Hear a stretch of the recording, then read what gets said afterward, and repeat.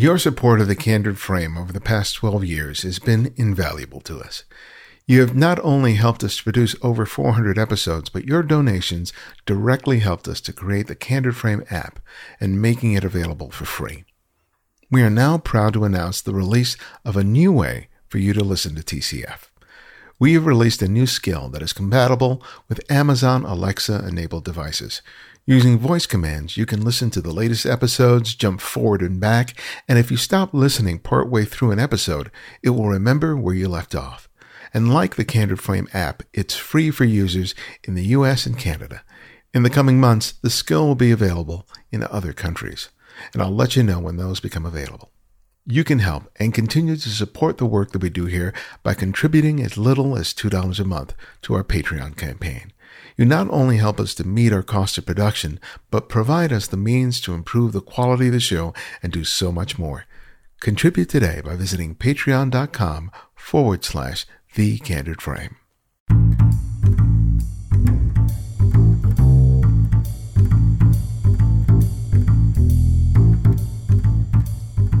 This is Ibarian X, and this is The Candid Frame.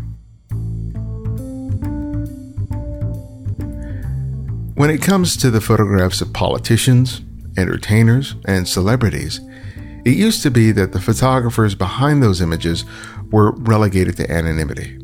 Yes, they would get a byline, but it was rare that these photographers achieved any sense of name recognition. However, over the last several decades, photographers have gained their own notoriety that goes beyond simply being known by other photographers. When you think of a celebrity photographer, there are likely a couple of names that come to mind. And whoever that is for you, you likely find yourself thinking of some of their iconic imagery. When I think of photographer Chris Buck, I think of his photographs of Steve Martin, Billy Bob Thornton, and President Obama. But Buck deserves attention for more than his celebrity photographs, but also for his range of personal projects and being able to achieve continued success in an ever-changing industry. I like your headphones. I think that's the kind of headphones I have at home for listening to music on my computer. Oh, yeah? I don't like to wear the noise-canceling ones, you know? Those are real sound audio, like audio headphones, right? Yeah, I've gone through so many different headphones and microphones over the years. Yeah. It's I bought a nice microphone set because I interviewed my parents about family history. So I want to get good quality so I can make it into like a little radio show or something eventually. Yeah, luckily, my dad passed away probably 4 years ago, and getting him to talk to me was always real difficult. But my cousin, who was his brother's son, came into town. His father had passed away about 2 years before, and so he sat down and interviewed my dad, and I was there and I recorded it using my kit, and this, yeah, like this. So it's like the only chance I really had to. That's amazing. That's good for you. I've never been able to listen to it, though, since he passed away. My dad just died last year, so I pulled out my recordings just because he's lost his voice in the last 10 years of his life. So the first recording I did was in 2004, and it's shocking to hear him talking again. Yeah. He doesn't sound healthy. In fact, his getting sick that prompted me to to properly get it, because I was like putting it off, because I was busy. I finally got around to doing it because he was sick. And, but I'm so glad I did, But the problem is they're hard to listen to. Like I was listening with my daughter and I could tell she was disinterested because it was hard to hear him, the voice quality, but it's good. I mean, it was weird because I was listening the day after he died. It was pretty weird. I don't, it's been 3-4 years now and I still really can't. At some point I'm going to listen to it, but part of me just knows it's just going to open up something in my chest when I listen to it again. But I'm glad I have it. Yeah, it's amazing.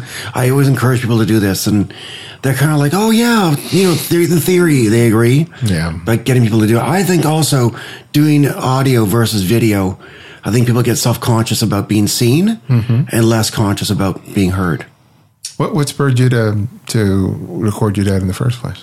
That's a great question. I think there's a whole, I guess I don't want to theorize for everyone, but I think part of our search for our lives, searching for meaning, is searching through identity.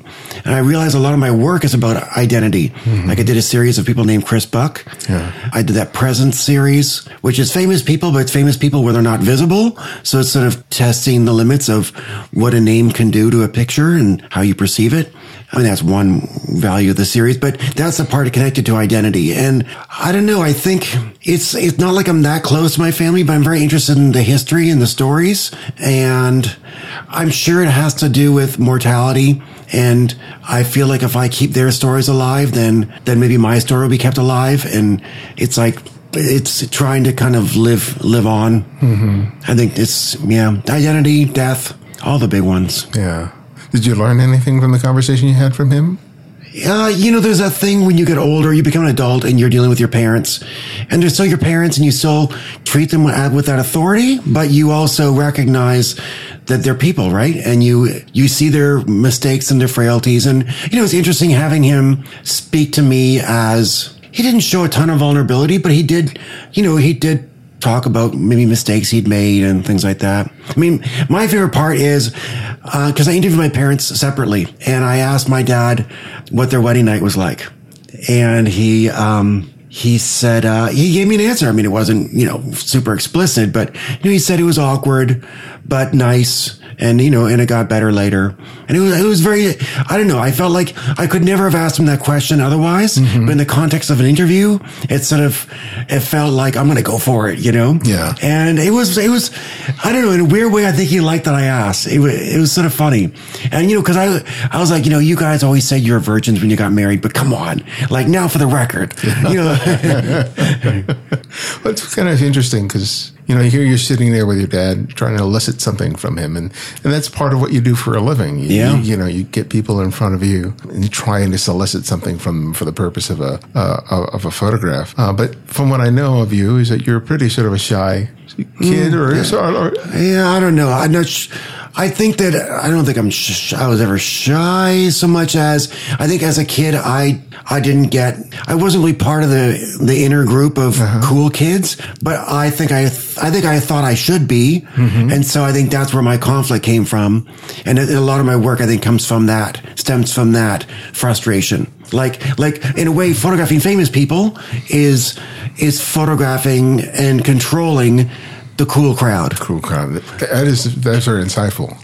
And so I'm trying to prove to the cool crowd that they are wrong, when I was like 11, 12 years old. Yeah. I'm also now getting to tell the cool crowd what to do and control them. But do you still feel that you're still the outsider, even though you're in control of the shoot? Absolutely. I mean, look, obviously, some subjects are respectful and they understand the process and they understand that it's in their interest that the photographer like them, and some don't get it. I mean, I recently photographed Annie Leibovitz and she was very difficult. You'd think she'd get that more than anyone, but she was very difficult and made the process of making her picture like a really difficult task.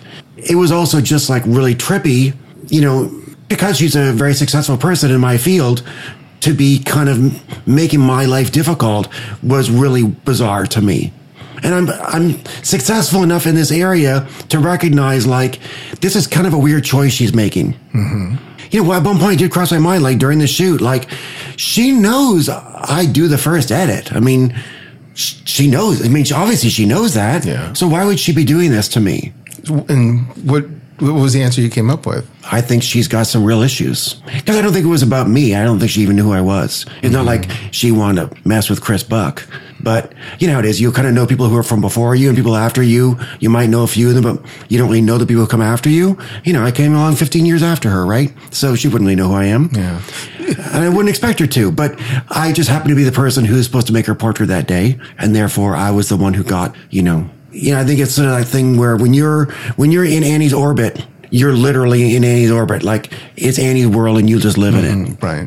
So do you think it was an issue of control? She's used Absolutely. But I think it was even more than control. I think she was, okay, I'm not a psychologist. I'm not going to diagnose what was going on, but something was going on that was, let's just say, I think the photo shoot was bringing out something else that was going on in her life. So when you deal with a situation like that, how do you ensure that you get the photograph that you went there to? Well, it really is, and that's a great question because you're asking initially about interviewing my father. Well, in the end, I need to still have a relationship with my father. But with a photo subject, I don't. At least that's the way I approach shoots. I've kind of realized I have a kind of attitude of I'm prepared to burn bridges to get the shot. I'm here for the shot today. Mm-hmm. I'm not investing in a relationship for the future. So all my choices, the little things I do, how I talk to people, the order we do the shots, all those things are all to get one or two great frames today.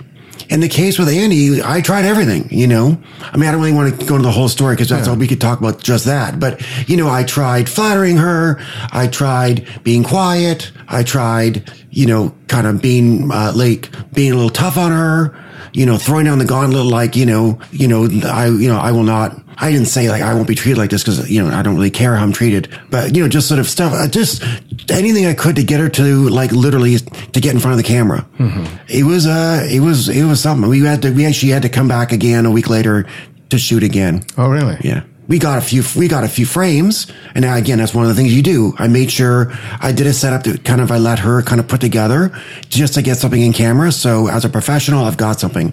And then once I had that, we literally shot maybe, 6 frames that were in focus of it, cause my assistant's sitting right next to me and I'm like, are any of them sharp? And she's like, yeah, you could just a few really good ones here. I'm like, great. Done. Okay. Now let's do something else. And then, I suggest what we do for something else and she's not going to do that. Hmm. And so I'll just sort of let her put together a shot. And then I try to do a shot and she's like, she's not going to do that shot. And so, whatever. Anyways, anytime dealing with anyone, the fact is most subjects are not like that. Even if they're difficult or they don't want to have their picture taken, people generally, even if they hate having their picture taken, they arrive, they know they're there to have their picture taken. Right? They come, they're there, CEOs of companies famously hate having their pictures taken, but it's part of their job. They show up, they do it, they hit their mark.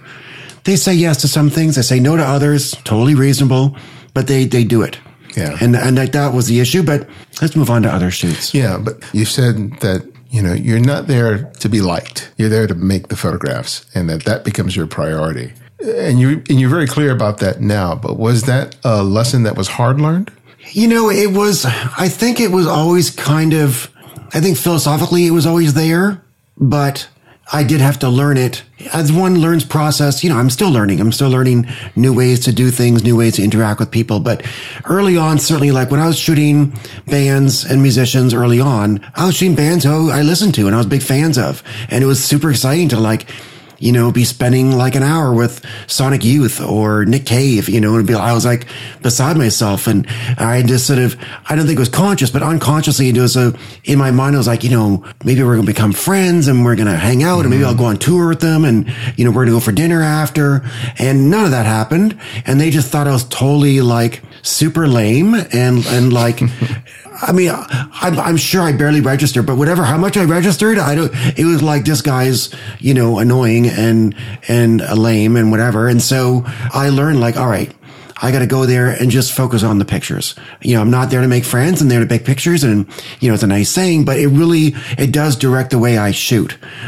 The fact is that, ultimately I've become friends with a handful of people I photographed, but very, very few. And that's for the best. The people who are friends with their subjects make really boring pictures of them. Mm-hmm. One of the things that you talked about is that for your photography is not so much a collaboration, that you're going to be in control of your vision. But there's sometimes when you're dealing with celebrity where you're pitching ideas to them and they're the ones that go yay or nay. So how do you sort of jive between what you're aspiring to get from them and the fact that they can say yes or no? How do you sort of... Well, even saying yes or no, that's not collaboration. That's just veto. Yeah. I mean, it's sort of like Congress writes the bill and the president can veto it or he can sign it. That said, I do think that the thing about it is early on, you go and you shoot and you're shooting someone who's highly achieved in whatever area. And you assume they're bringing that to the table, right? You go to shoot with a musician and they're going to bring all of this an energy of what they do, or you're shooting with a writer or comedian who's going to bring this comic energy and ideas, and you know their work, you know how awesome they are. You've watched, the extras on the DVD that shows them like improvising alternate takes, and you're like, this is going to be great. We're just going to show up and it's going to be magic. Yeah. Then you do a couple of shoots and you're like, oh, that's not like that. Like they show up and they just want to be told what to do. And they come and they say, all right, what do you want to do? And you say, oh, I've got this. I don't think that's really right, but thank you. I got this. Well, we can try that. Like, so you kind of go through and then, oftentimes you do that beforehand via email with a publicist. And so they kind of narrow down some of the ideas, and you get at least like some kind of, okay, we're going to rent this prop, or we're going to build this thing, and or maybe get this costume, and they're going to do it because they've already said yes. So that's great. But what does happen, but you don't rely on it, is there's a chance they're going to come in, and then once you're there and you're like 90% there, then they do that last 10% where like on set they deliver. And especially when you're dealing with professional performers, whether they be music or comedians or actors or whatever, they know how to deliver. Right. So once they're in front of the camera and they're on board and you've got a good energy going, then they're going to give you that little performance that, my best known pictures have that, like the Steve Martin picture or the Steve Carell picture at the table. That picture works because it's really half me and half him. I said, I want you to kind of splay yourself across the table kind of beautifully and awkwardly all at once. And then he did that, and bam, and that's his version of it, and it's full on me and full on him. But getting that final 10%, I think, is so critical because it's. I disagree. Really? You can't rely on it because they might give it to you, great. And if they don't give it to you, you still got to get the shot. Like, I've had subjects who are like fairly disagreeable who I've gotten great pictures with because in a way, like, the people say like, I'm going to make your picture as opposed to, I'm taking your picture. I'm taking it from you. Like half the time I'm taking the picture that you don't want to give me. It's my job to get you to give it to me that you don't want to give it. So in a way, you might be giving me the performance despite yourself. Explain this to me a little further, because when I think about photographs, I think about, okay, I got the setting, I've got the lighting, I've got the technical stuff right there. And oftentimes what I'm looking for is that little gesture, that little nuance that transforms the shot. And in a portrait, you're relying on the subject to some degree provide that for you. But you're telling me that you can't rely on that. So what do you look for to provide that final flourish to make you feel like you've got the shot rather than just an elaborate setup? Sure. And my approach is exactly the same as yours. I mean, it's more elaborate now than when I was first starting, but my philosophy was great background, great lighting. By great, I just mean whatever is the thing that suits the shot, but like good lighting, good background, and then some kind of moment that feels genuine or interesting or electric within that little stage you've built, right? Mm-hmm. But what I'm saying is I wouldn't call it collaboration in the sense that the way I get it from my subject might be more through like a little nudge than through a kind of collaborate. I mean, it's collaboration, but it may not be as voluntary as it looks. Mm-hmm. Can you give me an example? Sure. When I shot with Elvis Costello, I think it was in 95. I'll tell you the whole background. The story is just kind of fun because a friend of mine, one of my colleagues, had gone and shot him as part of the same press tour or whatever. So he came back and he said, oh, it's impossible. The room's small. It's a hotel room. There's nothing there. The walls are plain. The light's bad. There's just, do what you can. Maybe a tight headshot. I don't know. I didn't get much I like, but you try, but I'll tell you, there's not much to work with. So of course I took this as a challenge. I'm like, I want to do better than him. Mm-hmm. So I went in there and there was in the corner was a side table beside a couch, and it was, at least semi-reflective. So I pulled it out like half a foot. And then when Elvis came in, I just instructed him to go behind the table in the corner. So he goes back there.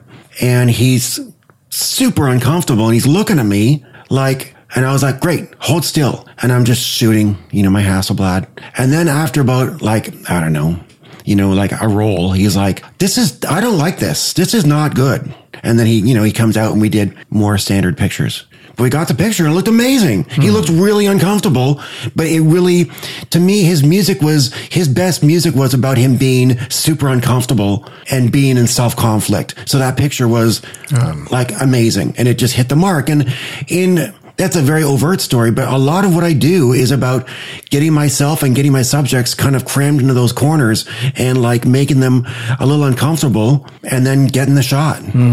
Speaking of corners, Irving Penn is famous for his corner series, and I know that he is a hero of yours, photographic hero.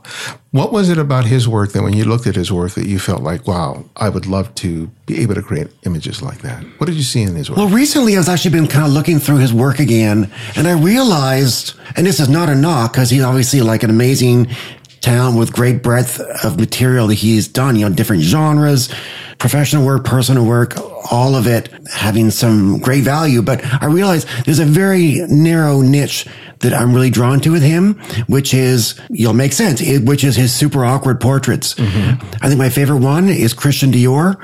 I think it's from the late 40s. It's just Christian Dior kind of slumped in a chair. But it's not a candid shot. It's a portrait. It's a setup portrait. It's very clean. He's sort of sitting back and his head's tilted to the side. He's kind of looking kind of just past camera, I think. It's amazing because it has a quality of like, and this is what I always kind of took as my beacon, is he thinks this subject is interesting, so he's going to make them look interesting. Rather than this idea of like flattering people by making them look, handsome or beautiful or, young and thin or whatever the ideal is. He's like, this is a really fascinating person. I want to make them look fascinating. And that picture, or the John Osborne picture with the kind of, the hunched back. Yeah. Amazing. Just like you look at that and you're like, who is this John Osborne? Like, I want to read his work, So I think that there's something about like pictures, there's a few others, but there literally only are like a half dozen he did that have that level of like awkwardness. I mean, the Joe Louis picture in the corner, just great. I mean, Joe Louis, one of the top sports figures of his time, and he's dressed as a boxer, but he looks like deflated. It's an amazing photo. And that's what I wanted to do. I love the idea of taking these grand, important people and kind of almost turn them inside out. One of the interesting things you said is that you aspired to be, the Irving Penn of your generation at one point, and that at some point you realized that wasn't going to happen for you, and you sort of gave up that idea. But that was like the best thing that could happen to you because it allowed you to come into your own. So tell me more about that revelation and what that was like for you, and why did it become such a crucial moment for you in your career? I honestly can't say I know. I only know that it happened because I could see retrospectively. Like at the time, I just was like, how it is with your life. You kind of like, well, this is what I'm going to do. This is how I'm going to manage. I'll give you the little background story so that, and you are saying it correctly, but just to give a little more background, I was turning 30 and I was in New York. I'd been in New York now for 4 years and my career wasn't where it should be. I wasn't getting the jobs I wanted or expected of myself. And I wasn't delivering the work that made me deserve those jobs. My work was fine and I made some good images here and there, but I really wasn't really making, there wasn't that kind of like vision and strength and clarity of direction that I'd hoped for myself. And I was very disappointed. And, I guess, you have a kind of narrative in your mind of where your career is going to go and your life's going to go. When it doesn't meet that, it's very disheartening. And turning 30 was a big benchmark for, becoming a man. No longer, good for my age or whatever, because I was always very sort of driven and serious. And I smartly went into something I had some skill in. So I was doing pretty well, out there at 30 and I didn't really have much to show for it and really no momentum. And, I was going to leave the business and I considered becoming a teacher, but I was like, well, what's the point in being like a bitter teacher like that?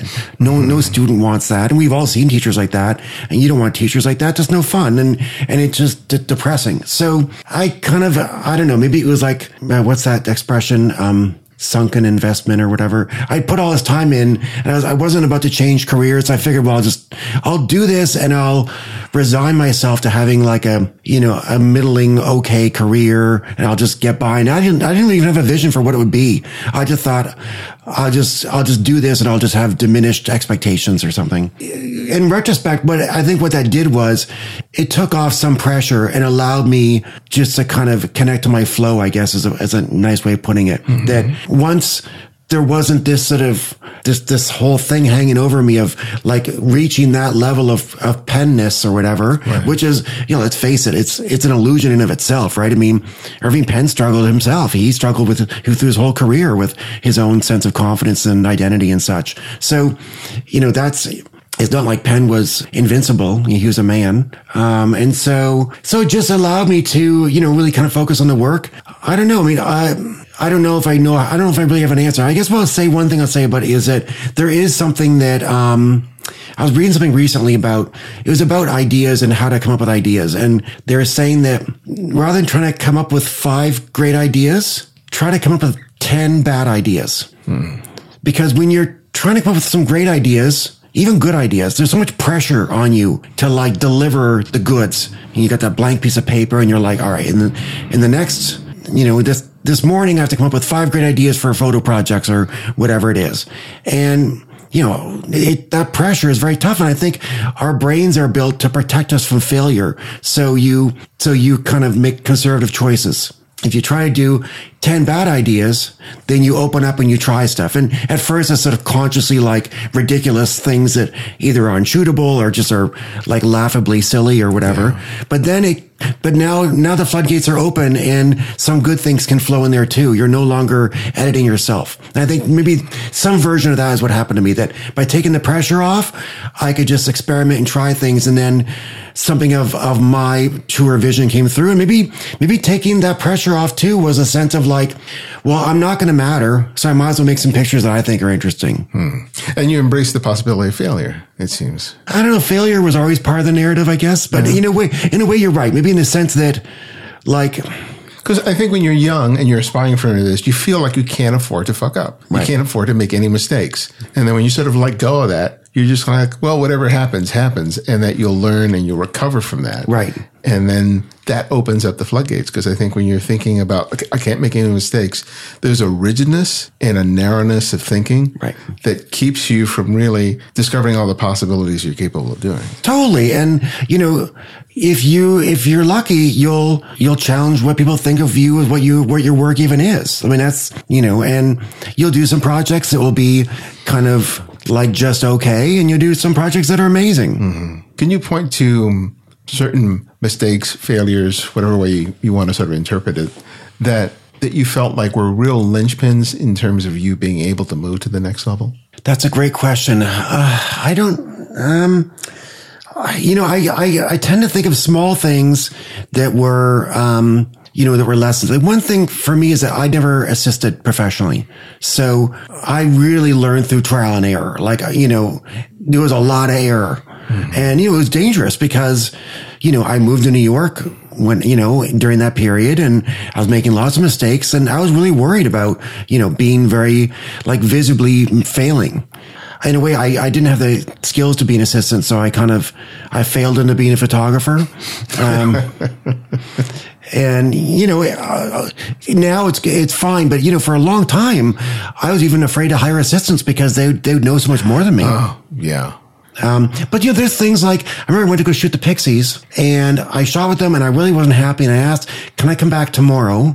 This is when they were touring early on in Toronto. I said, can I come back tomorrow and do more? And we got along great and they're very nice. And they said, sure, we're leaving at 9. So to come before 9. So I get there, I'm late. I get there at 9:10 and they're gone. And now who knows? Maybe they left at 8 and they're fucking with me. But I was like, you know what? I can't be late. And I had to learn to get earlier. And now I arrive to set 3.5 hours before the subject because, you learn that you learn that stuff. I mean, big mistakes. I don't know. I mean, certainly doing shoots that were real failures, like real bombs, at least to me. I mean, obviously you try to be part of professionalism is even when it's a fail to me, the client still has usable material. Right. So that hasn't happened in a long, long time where it's been a fail for the client as well. But knowing that's possible is huge. Like even now, I go to do a job. I might even have a big production with a crew and all that, but I'm like, this could fail. And knowing that that's real is huge. Yeah. Well, you kept a photo diary in which immediately after a shoot, you would write down your experience there. And from what I read, that you would write down not only the things that went well, but all the things that you felt fell short. So tell me, how valuable was that? And why was it so important that you write immediately after your shoot rather than going straight to the images? I think after a shoot, I mean, this is the film days. So I did this in the early 90s for about, I guess, a year and a half. It was in those days where I was failing all the time. But, I met with my mentor, who was a great photography teacher and photographer, and he suggested it. And I don't remember what prompted it, but it was a great suggestion. I got onto it right away, and I come back from a shoot, and I would tape in either a Polaroid, or maybe I'd leave a space and put in the tear sheet, image or something later. I just write down everything. I mean, like you say, and initially it was all technical stuff, but technical was a huge part for me. I wasn't technical minded when I was young, and I'm still more interested in the pictures than I am in the cameras and such. But I enjoy the technical stuff now in a way. The challenge of the technical I enjoy more now than I did then, just because I have a foundation. So now I can build on it. So it's a lot more comprehensible. But back then, all the color filters, and, I was shooting transparency. So it's very precise. It was great training, obviously. But yeah, I'd write down all the way I was interactive with people. I was reading some of it the other day, and it's crazy, all the stuff that's in there. I mean, in a way, I kind of wish I still did it, because it's just an amazing record of right after the shoot. Yeah. But the problem is that I've done it too, where I do audio after a shoot. I did that when I was here in this apartment, and I was shooting William Shatner, and I was such a wreck that the audio is just me babbling and just a total mess. And, in the end, I got one or two decent frames, and everything else, I mean, it was all usable, but nothing else had any magic to it. Mm-hmm. But it's, I don't know. I mean, I do recommend it. I think you have to have a certain level of direction already for that to really be meaningful. I think if you're just someone who's a serious amateur, I don't think that process is going to really get you that much. I think you have to have some sense of direction, and, I was shooting portraits. I had a sense of where I wanted to go, and that these were literally obstacles in my way that I had to either work around or remove. Yeah. And, so it really was very functional. I mean, it's fun to look back and read now. I mean, one of the great things too is looking back and seeing how almost like I did 2 books of these. Almost all the shoots are totally forgettable, in terms of who I was photographing, or just not interesting or important people now. And it's just an interesting reminder of how most of what you do will not really mean anything in the future. And occasionally Sally Mann is in there, which is fun, but most of them are just people who no one would ever care about now. You said that you take some of your own personal damage and you put it into your photograph. What do you mean by that? Well, it's not clear about that. I mean, I think that, I don't know. I mean, isn't that what art is? Putting all your damage in your work? I mean, that's where the interesting stuff is. And I think it's the conflict in us, the struggle to just get by, or to succeed, or, to, have a partner, or what, all those things, to be approved of, to be loved by people, all those things, I don't know, I don't know if I always did that, but I think I was drawn to images like that, like the Irving Penn one. But yeah, at some point that became a big part of my work. I always had kind of issues around my body because I wasn't athletic. When you're a young man or a teenager, boys are assessed on their athleticism more than anything else. Not their intelligence, not their wit, not their kindness, God forbid, but on their athletic prowess. And I had none.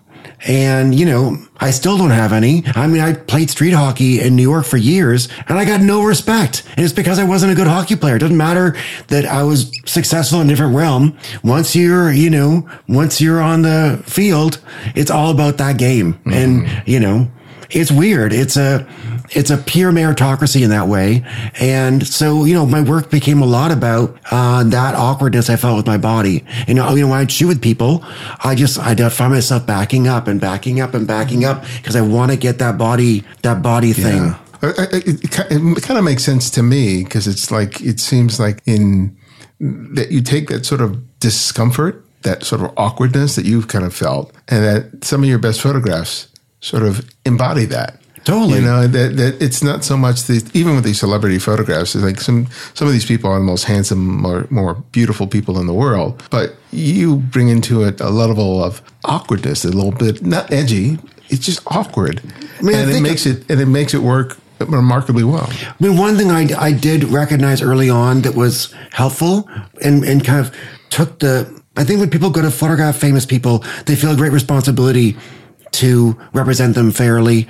You know, they're helping mold and create their persona, right? So, but I took that pressure off by realizing the best pictures were about me. Even when I do my edit and, you know, pick up which pictures I want to push forward, it wasn't about like which picture of, you know, William Burroughs represents him best. It's a picture, which one feels most like me? What do I connect to? Mm-hmm. And so I think first subconsciously and then more consciously over time made the pictures about me. And by doing that, not only am I making them consistent to me and more fun for me, but also it's taken away, you know, the whole thing of like, you know, but this doesn't represent so-and-so. It's like, well, it's not about them. It's about me and it represents me perfectly fine. And so it's a way of like, it's a way of removing that filter of like, is this, I mean, obviously I research people. So I don't want to do things that are like insulting to them or like against character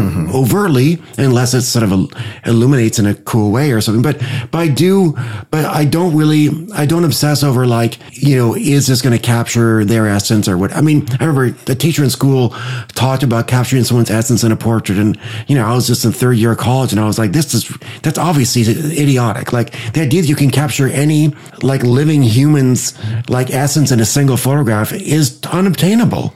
So like, you know, let's just do something that feels authentic in and of itself. Mm-hmm. It doesn't have to be the whole story. You got diagnosed with testicular cancer when you were fairly young. So where does that sort of fit in this timeline that we've been talking about? Because I think it happened somewhere in your 30s, early 30s? Yeah, so I have to look up the exact date, but it was when I was around 30. So it's at the same time as my turning 30 and the Irving Penn stuff. And I'm sure it's all tied into it, but I know it sounds ridiculous, but it almost seemed like worse that I was turning 30 than having cancer.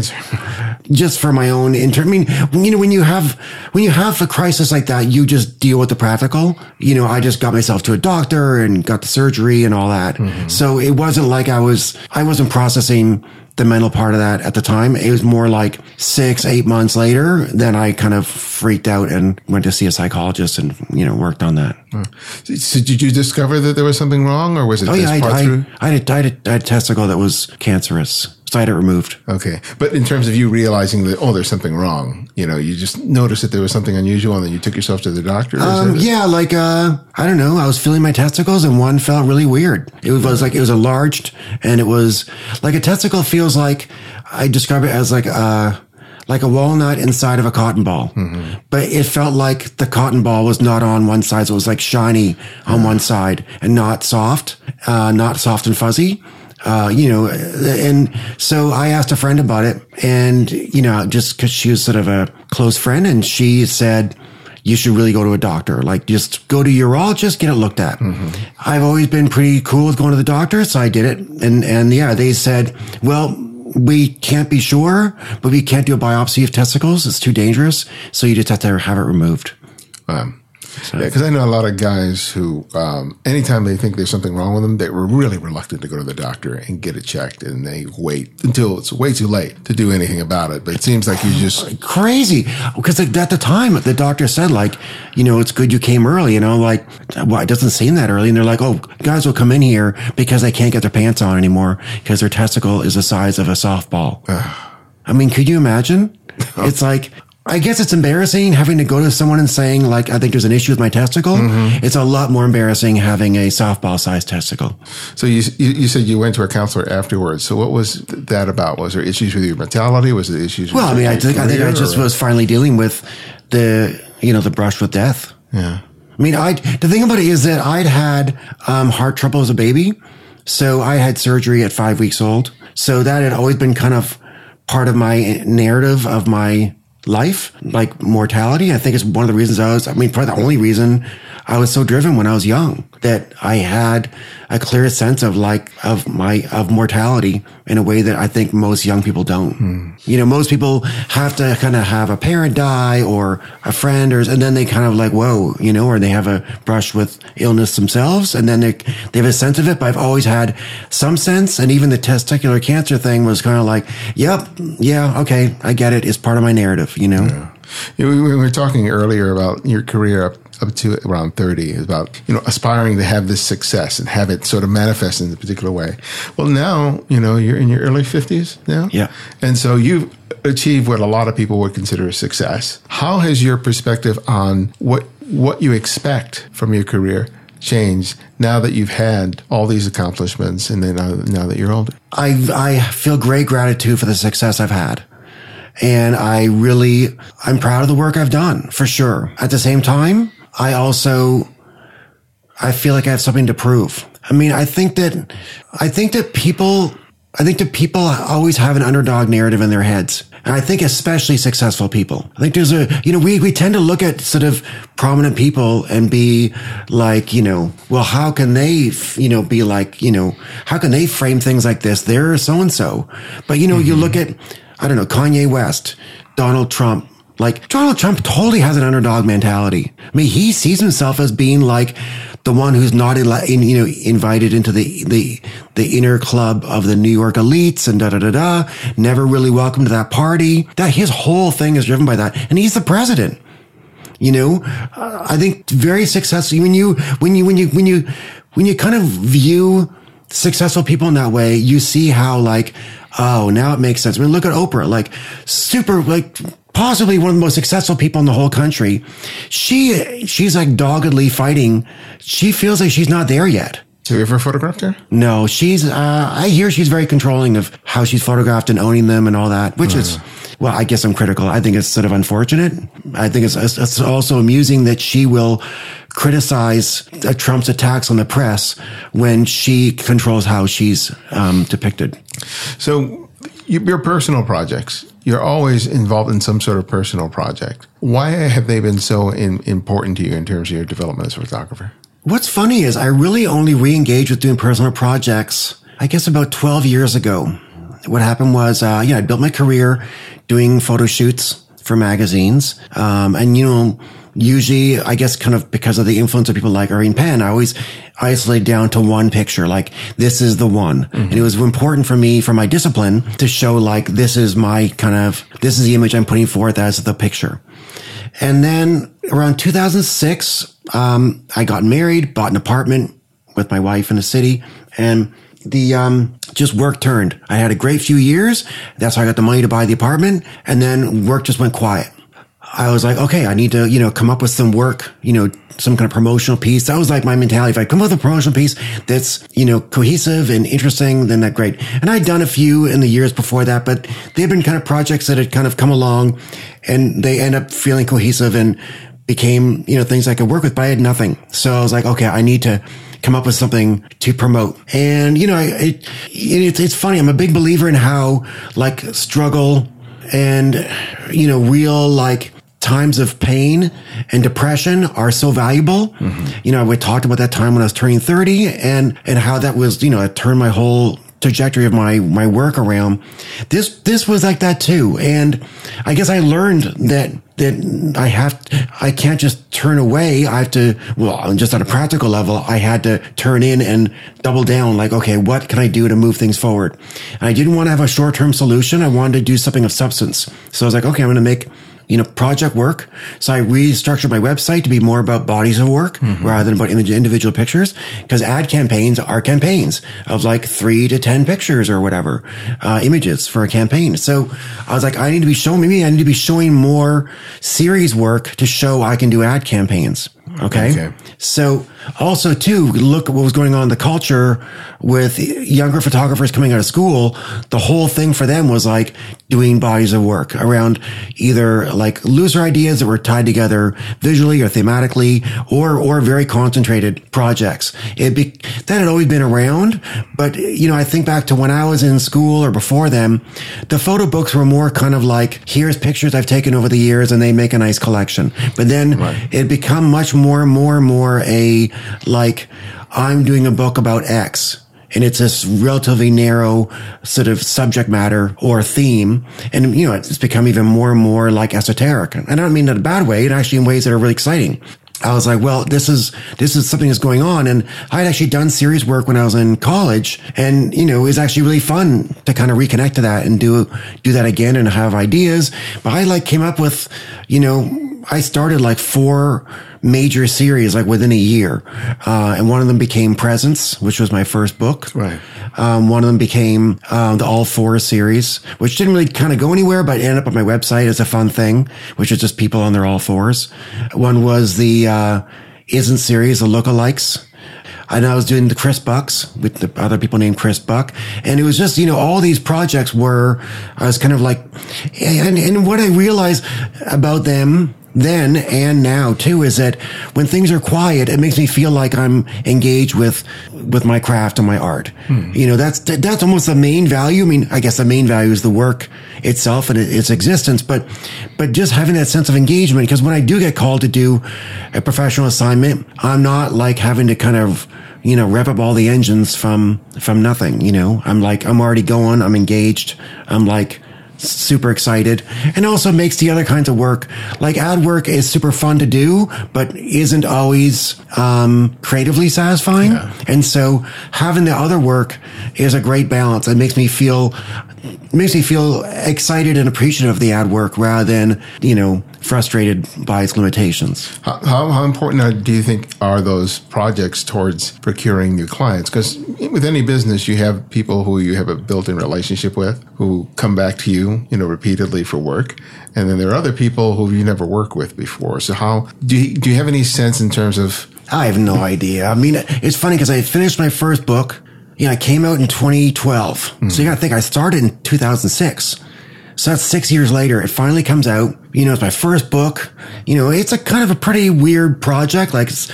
People who are hiding in scenes. Mm-hmm. So it's not exactly like bang on to leading to direct work. But my agent at the time was like, why are you doing this as your first book? This is, what are you going to do? Shoot interiors? But I believed in it, and I thought, this is going to be something that's going to make sense in the long run.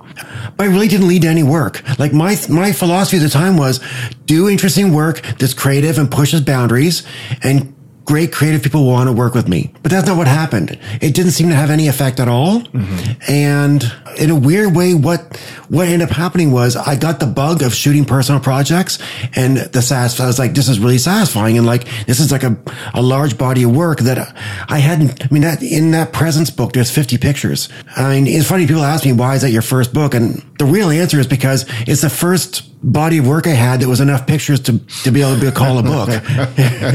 It's not like it was my best body of work, but what I learned from that was a great lesson, which led to what's going to be my next book, which is I'm going to now shoot a personal project that will not get me work. So I had all these different ideas bouncing around, and I guess it's that kind of thing too, of freeing oneself of expectations or the expected framework. Cause I always thought of books as being, a promo piece or whatever. Mm-hmm. And I was like, well, if doing a book is not going to get me work, let's do something that might even be off-putting to clients. So my next book is Portraits of Strippers, Boyfriends, and Husbands. I was going to ask you about that because I saw a little bit of that, I think on your website or during your presentation. I was just like, why?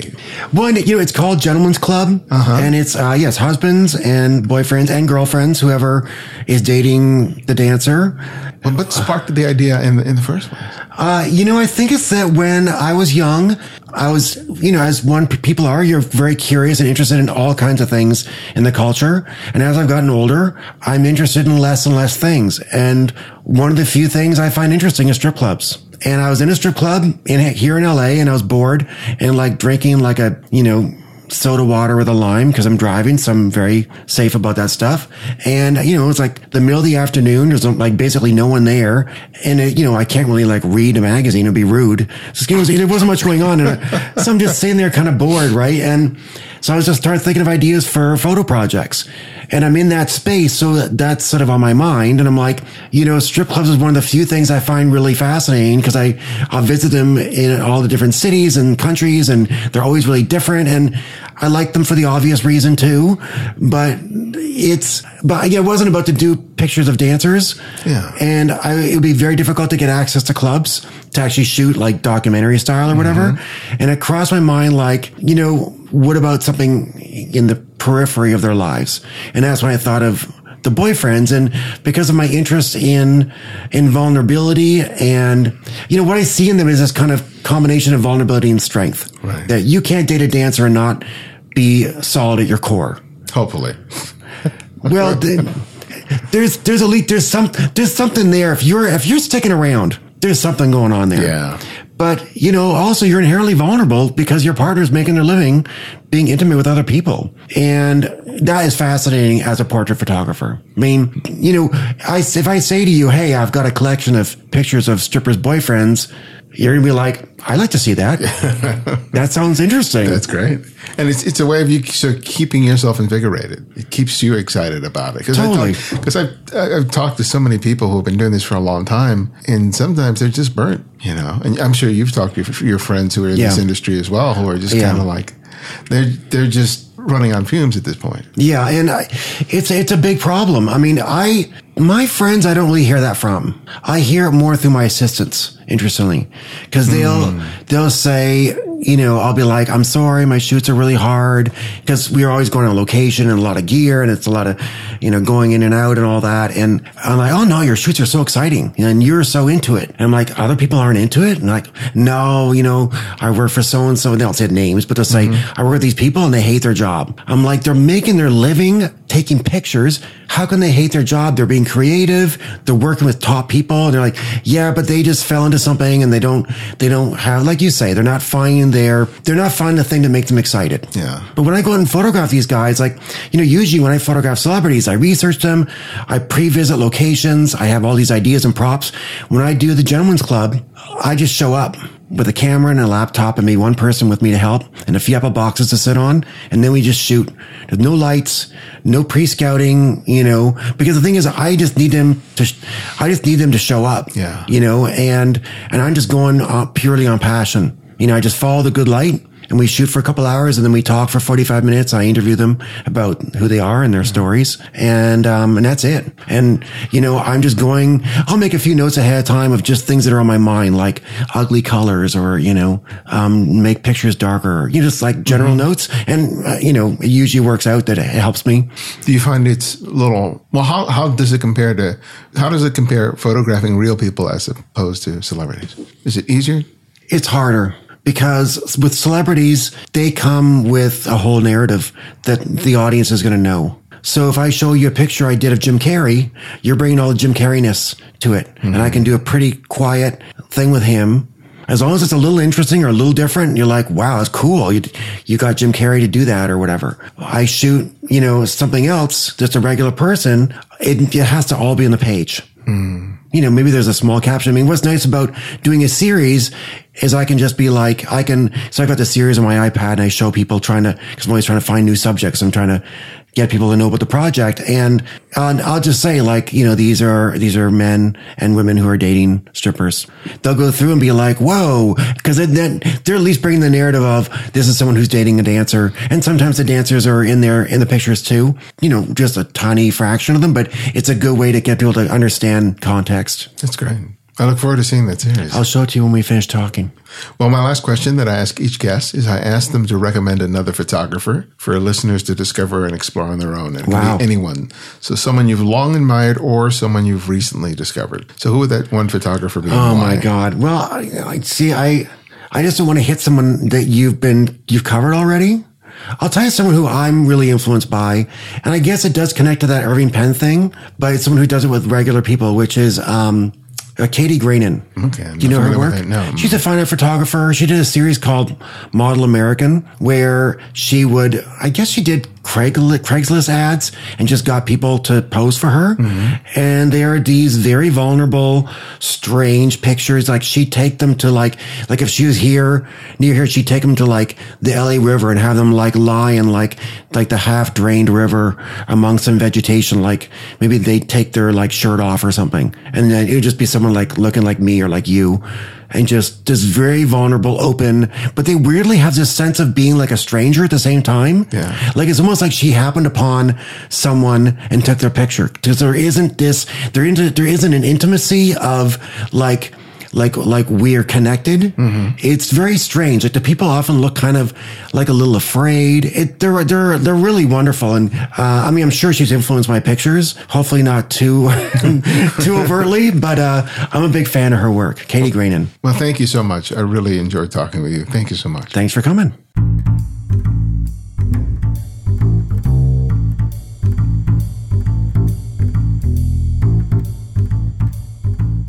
Thanks to Chris for making time for us. To find out more about him and his work, visit him at chrisbuck.com and follow him on Instagram at _Chris_Buck. And don't forget to pick up his most recent book of portraits, Uneasy. You'll find a link for each in the show notes and website. And remember, I'll also be teaching a series of workshops this year where I teach my personal approach to street photography. I'll be in San Francisco next month in June at Street Photo SF and New Orleans in October. We've also just announced 2 more workshops, including one in New York City in October and one in Paris in September. You'll find links for all of these in the show notes and the Candid Frame website. Sign up today. I look forward to meeting some of you guys soon. You can also support The Candid Frame by writing a review in the iTunes Store. As people search for podcasts to listen to, these reviews can lead people to listen to us for the very first time, and that makes all the difference. So if you haven't already, please take the time to do it today. Thanks to Fafield from the US for his 5-star review. You can also support the show by making a monthly contribution through Patreon. And for as little as $2 a month, you can help us not only meet the cost of production for the show, but also help us to improve our podcast, YouTube channel, and website. Or if you just want to make a one-time contribution to the show, you can do so via PayPal. You'll find links for both on the Candid Frame website and show notes. Thanks to Alan Doyle, David Ebinger, and Frank Field for their recent contributions. I appreciate you guys so much. To access our complete archive of interviews, download the free Candid Frame app, available for Apple iOS and Android. Not only will you immediately receive the latest episode on your phone or tablet, but you can now easily share your favorite episodes on your social networks and help spread the word. And if you want to drop me a line with comments or suggestions for the show, you can email me directly from the app. Download it today by clicking on the link in the show notes or the website at thecandidframe.com. The Candid Frame's audio engineer is Martin Taylor, who you can find at theothermartintaylor.com. The show's senior producer is Cynthia Parker, and our music is from Kevin MacLeod, whose royalty-free music can be found at Incompetech.com. And you can follow me on Twitter and Instagram at simply @IbarioNex. And this is Ibarionex, and this is The Candid Frame.